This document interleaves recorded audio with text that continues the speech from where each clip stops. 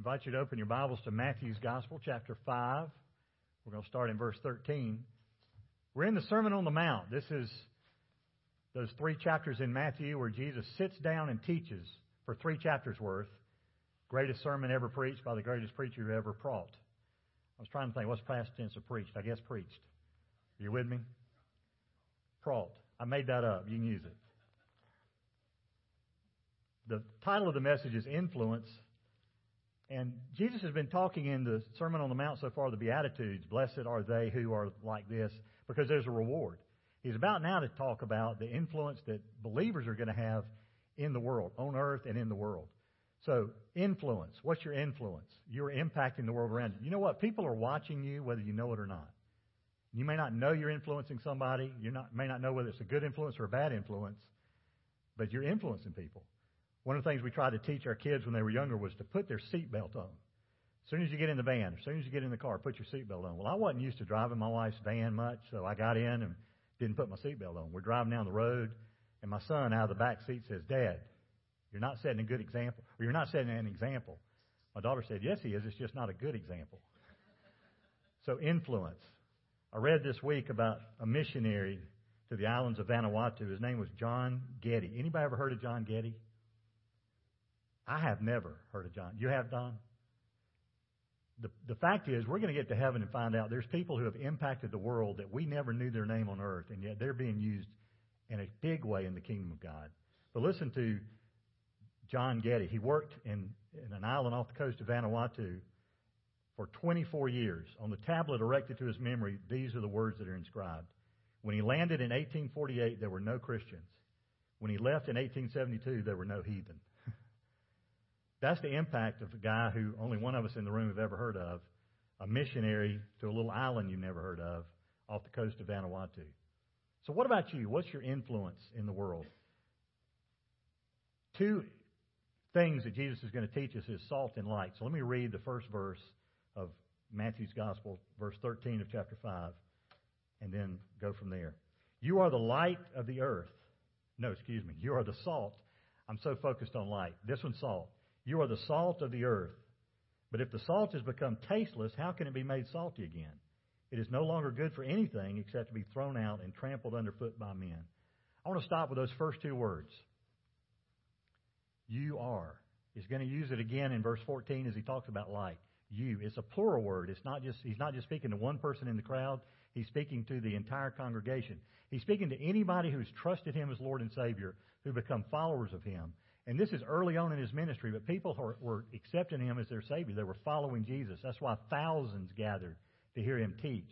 That's why later on in the Gospel we'll see the feeding of the 5,000, and that was just the men. You count the women and children, it was multiple thousands of people that Jesus was impacting. And they're coming to faith in Christ. And so Jesus says, you are the salt of the earth. So you is plural. Are means that describes you right now. What Jesus is teaching is not, let me give you 10 steps to become salt. Jesus is saying, if you're a child of God, you are salt. You're flavoring the world. Salt was very important in the times of Christ. It stood for high value. In fact, listen to some of the uses of the Old Testament. Leviticus chapter 2, verse 13. Every grain offering of yours, moreover, you shall season with salt, so that the salt of the covenant of your God shall not be lacking from your grain offering. With all your offerings you shall offer salt. Were you aware of that in the Old Testament? They were asked to add salt to every offering they brought before the Lord. So it's high value. It was a sign of a covenant between God and His people. Numbers 18:19. All the offerings of the holy gifts which the sons of Israel offer to the Lord, I've given to you and your sons and your daughters with you as a perpetual allotment. It is an everlasting covenant of salt before the Lord to you and your descendants with you. So it was a sign of the covenant. It is also used by Elisha to purify a pool in Jericho. 2 Kings chapter 2, verse 21. He went out to the spring of water and threw salt in it and said, Thus says the Lord, I have purified these waters. There shall not be from here their death or unfruitfulness any longer. So it was used in offerings. It was used to purify. It was even, we're told, historically, it was used to pay off Roman soldiers. Not always, but sometimes they were paid in salt. You ever heard the phrase, he's not worth his salt? That's where it comes from. Romans were paid off by salt. But there's some characteristics, and I want you to see characteristics of salt in the real world, but also also not in the real world, but in the physical world and in the spiritual world. So characteristics. First, it enhances flavor. It enhances flavor. That's true physically. How many of you salt stuff before you even taste it? I'm not going to name any names, but I see people, man, pick up the salt and pepper shaker. What if they've already put a lot of salt in there? Then you're just really going to be salty. Maybe you like salt that much. But salt enhances flavor. Spiritually speaking, salt enhances flavor. Jesus changes things. If you've come to faith in Christ, your life's been changed. And so you're called to be salt in the earth that you walk among, whether it's at school, work, neighborhood, your place of business, where you shop. We're an influence of enhancing flavor. It's also, in essence, it's different from the medium in which it is put. So you put salt in something, it's not like the steak or not like the water you're putting it in. It changes it. Same thing's true with us in the world spiritually. We're not of this world. We're called to be salt in the world. We're not called to be of the world. 3, it's medicinal. Did you know you'll die without salt? Salt's incredibly important in your diet. I know they have salt substitutes now. I remember my dad was put on a no-salt diet. Here was his no-salt diet. He'd take a saltine cracker and rub the salt off of it. Now, I don't know how effective that was for getting all the salt out of it. But some of you are on no-salt diets, but you can't totally be without salt. Your body needs it. So it's medicinal. In fact, my mom used it. You ever have a sore throat and your mom or dad made you gargle with salt water? I was a little kid. I didn't know how to gargle. I'm just drinking salt water. You know, as you get older, you learn to gargle. If you've never tried that, you get a sore throat. Gargle with salt water. Warm salt water and put salt in it. It'll help heal your throat. You learned that here first.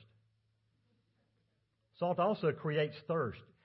Spiritually speaking, when people hang out with us, it ought to make them thirsty for God. They ought to see something in us that's different.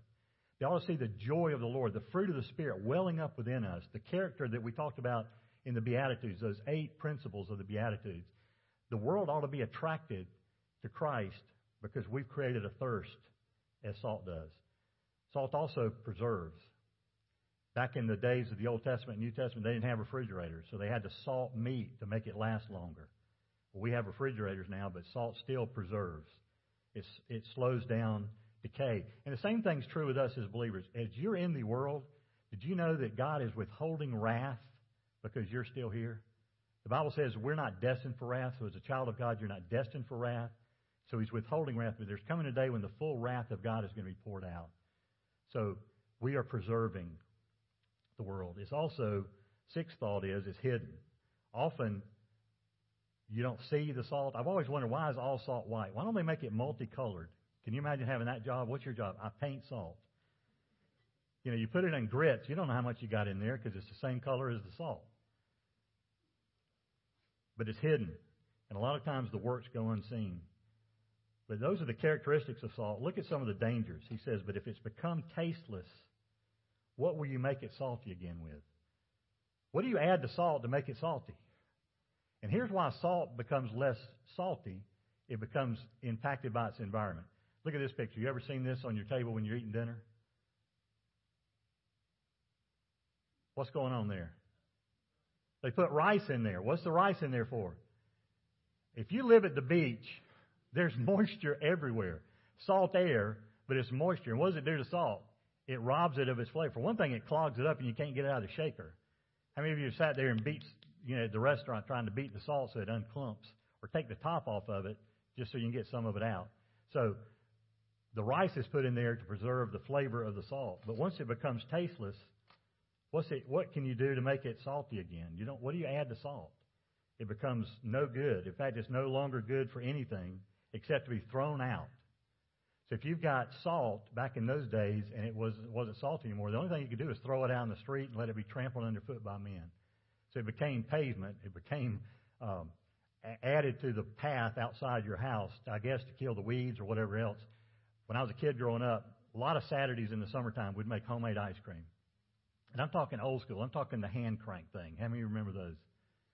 It wasn't that they didn't have the electric ones by then, just we didn't have one. So my job was to crank it until it got hard. Then my older brother would crank it the next little bit, and then my father would crank it the last little bit. But one thing my father would always do after we'd eaten the ice cream and enjoyed the ice cream, he would take the salt water and pour it in the driveway. He'd go to where weeds were growing and pour it, and I thought, I guess that's the same thing here. It's not good anymore. You can't reuse that rock salt that you made the ice cream with, but you can put it out so it can be trampled underfoot by men. So we're called to be salty. Second passage, we're called to show the light. Let me read the rest of the verses. Matthew chapter 5, verse 14. You are. There's that word again. You are. Plural you are. This means this is you now. This isn't something coming. He's not giving you 10 steps to become the light. You already are the light. You are the light of the world. A city set on a hill cannot be hidden. Nor does anyone light a lamp and put it under a basket, but on the lampstand, and it gives light to all who are in the house. Let your light shine before men in such a way that they may see your good works and glorify your Father who's in heaven. Jesus even used the word light to refer to himself. There's a lot of things we're called in Scripture like sheep, goats, those kind of things. But one word is light. You are the light of the world. Jesus said in John 9, verse 5, while I'm in the world, I'm the light of the world. So what's Jesus preparing people for? While he's here, he was salt. He was light. He proved that through his 3-year ministry. But once he left, he's left the job to us. And the good news is it's plural. It's to us collectively, all believers. That's the great thing about a church that's on mission for God. You're linked arm in arm with brothers and sisters in the faith to be salt and now, in this case, to be light. Now, salt is largely unseen. Light is seen, right? A few characteristics of light. Number one, it's visible. Light's visible. People see you before they hear you. I was reading this week. I remember as a kid growing up, looking up the hill, and a guy was bouncing a basketball. And I remember you could see the ball hit the ground before you could hear the ball hit the ground. And I asked my older brother, who was supposedly wiser than me, I said, why is that? How come I can see it before I hear it? He said, well, you idiot. Light travels faster than sound. Well, that didn't mean a whole lot to me, but light travels at 186,282 miles per second. Did y'all know that? That's fast. Sound travels 760 miles an hour in the air. So light travels faster than sound. In a practical sense, what does that mean? People are going to believe what they see before they believe what they hear. You can claim to be a Christian all your life. You can use your mouth to proclaim it. But if people don't see something different in you, they're not going to believe what you say. They're going to believe what they see over what you say. So light is visible. Secondly, light has a source. I have a flashlight on my phone. Now, that's not real helpful, but can you see that? What's the source of that light? Well, it's my phone. You know, phones used to just be phones. Now they're cameras, they're calendars, they're app holders, they're lights. Did you know you can even tell Siri to cut your light off? Hey, Siri, cut my flashlight off. Okay, I've turned torch off. Do you have an Australian guy as Siri? Okay, I've cut torch off. But it has a source. In the world, what's the greatest source of light? The sun. We just had an eclipse last week. Did y'all experience that? You had to get up early to see it or stay up late to see it. I'm not seeing any hands. Do you know we had an eclipse? Thank you.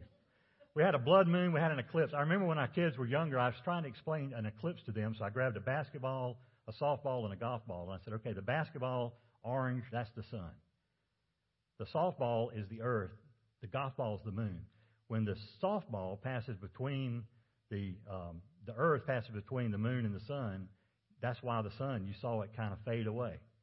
Of course, they weren't impressed with that. They just wanted their toys back. But the source of the light for the moon is what? It doesn't produce any light on its own. It produces, it's lit by the sun. So if the sun gets blocked from the moon goes dark.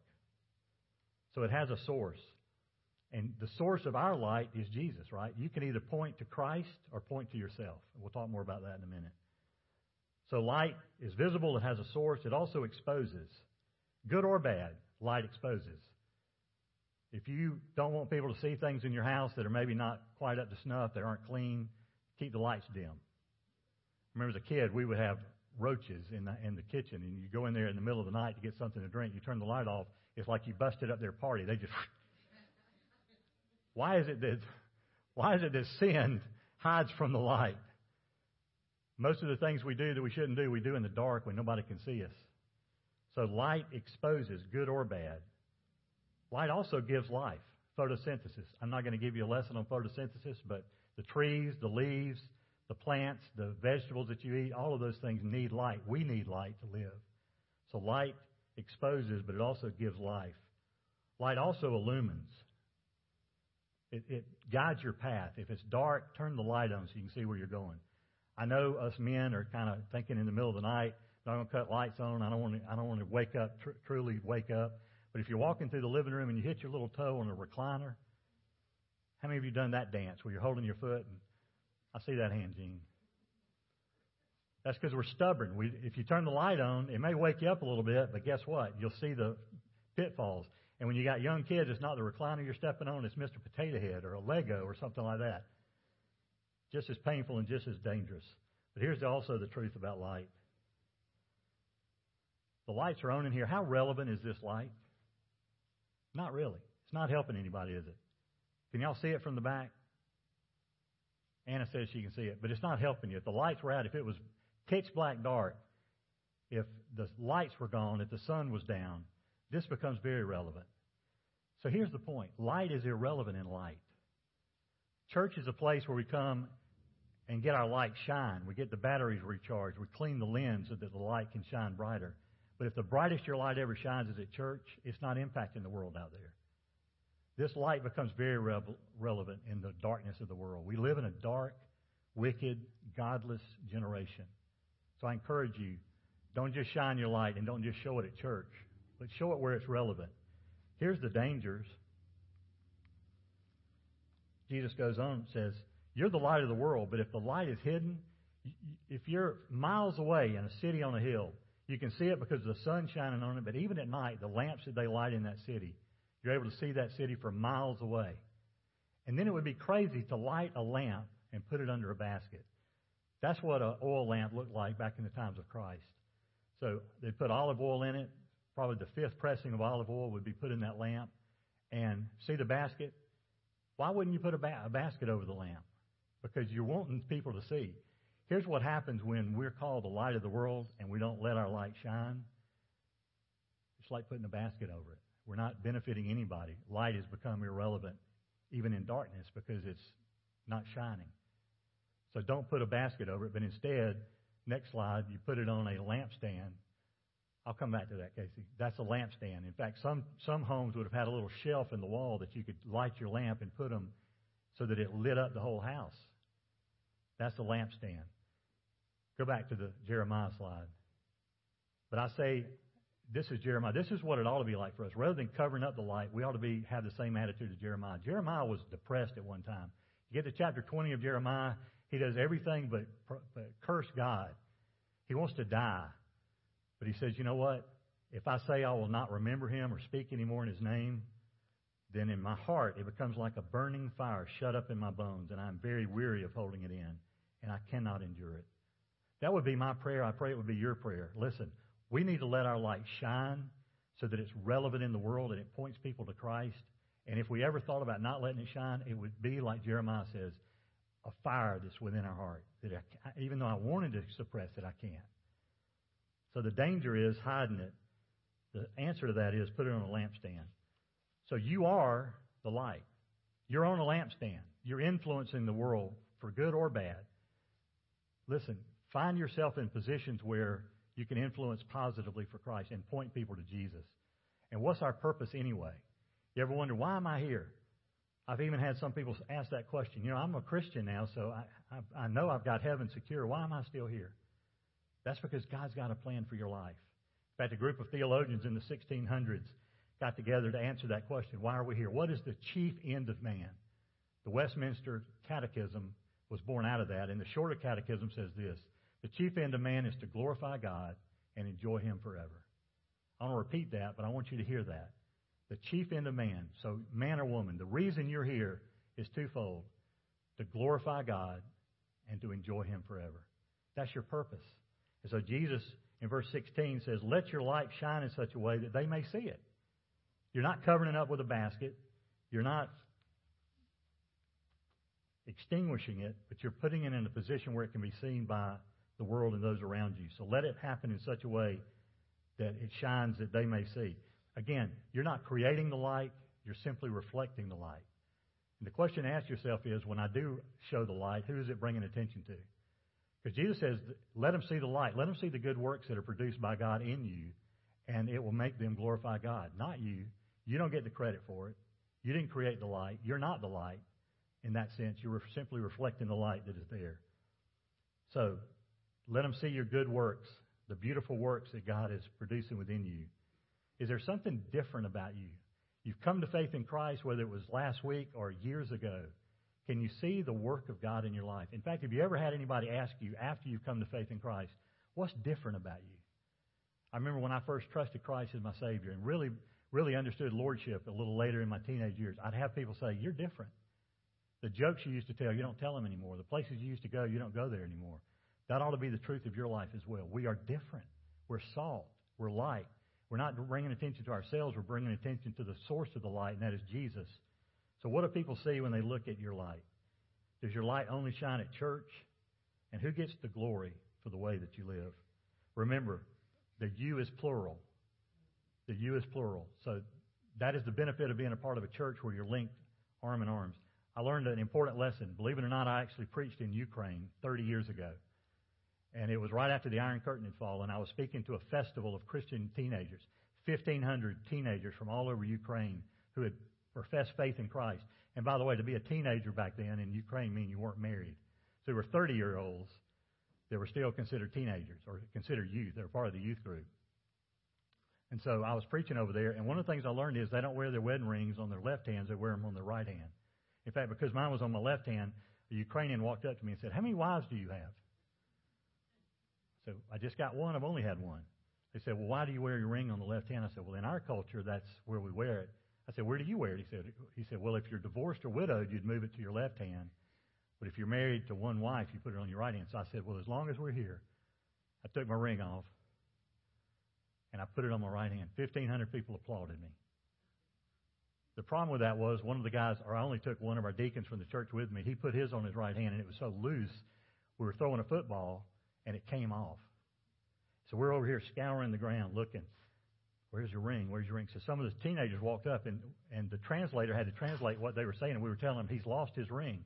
As soon as they understood he had lost their ring, about 12 of them just walked off. I thought, well, that's rude. Help us look. But what they were doing is they walked over to the edge of the field and linked arms and started walking and found the ring. That ought to be the picture of the church. We're the light of the world. Find a church that is professing that. Find a church where you can do that kind of ministry through the church. And find the lost ring. Link arm to arm. Just two passages to close with. The church in Ephesus, the seven churches that Jesus speaks to in Ephesus in Revelation, the book of Revelation, one of them, I don't have this on the screen, but just let me remind you, the church at Ephesus, you remember them? They're the ones that Jesus said, I have one thing against you. All these good things that he's talked about in the first few verses, I have all these things. You don't tolerate evil. You're steadfast in the faith. But I have one thing against you. You've left your first love. You've lost that sense of love of Christ that you had at the beginning. So he said, repent. Return to Christ. And if you don't, do you remember what the penalty was for if you don't? I'll remove your lampstand out of its place. The church was the lampstand. It was one of the seven churches in Revelation that John hears about. He sees the picture of. And Jesus is saying, because you've left your first love, if you don't repent and return, if you don't impact the world the way I've asked you to, I'm going to have to take your lampstand out of the place and let some other church take it from here. And the sad thing is, apparently they didn't repent, because in that area of the world now, it is largely unchristian. So Jesus is the light. Let me close with this passage. Let me just read it for you from the book of Revelation. Chapter 22, the end of the book.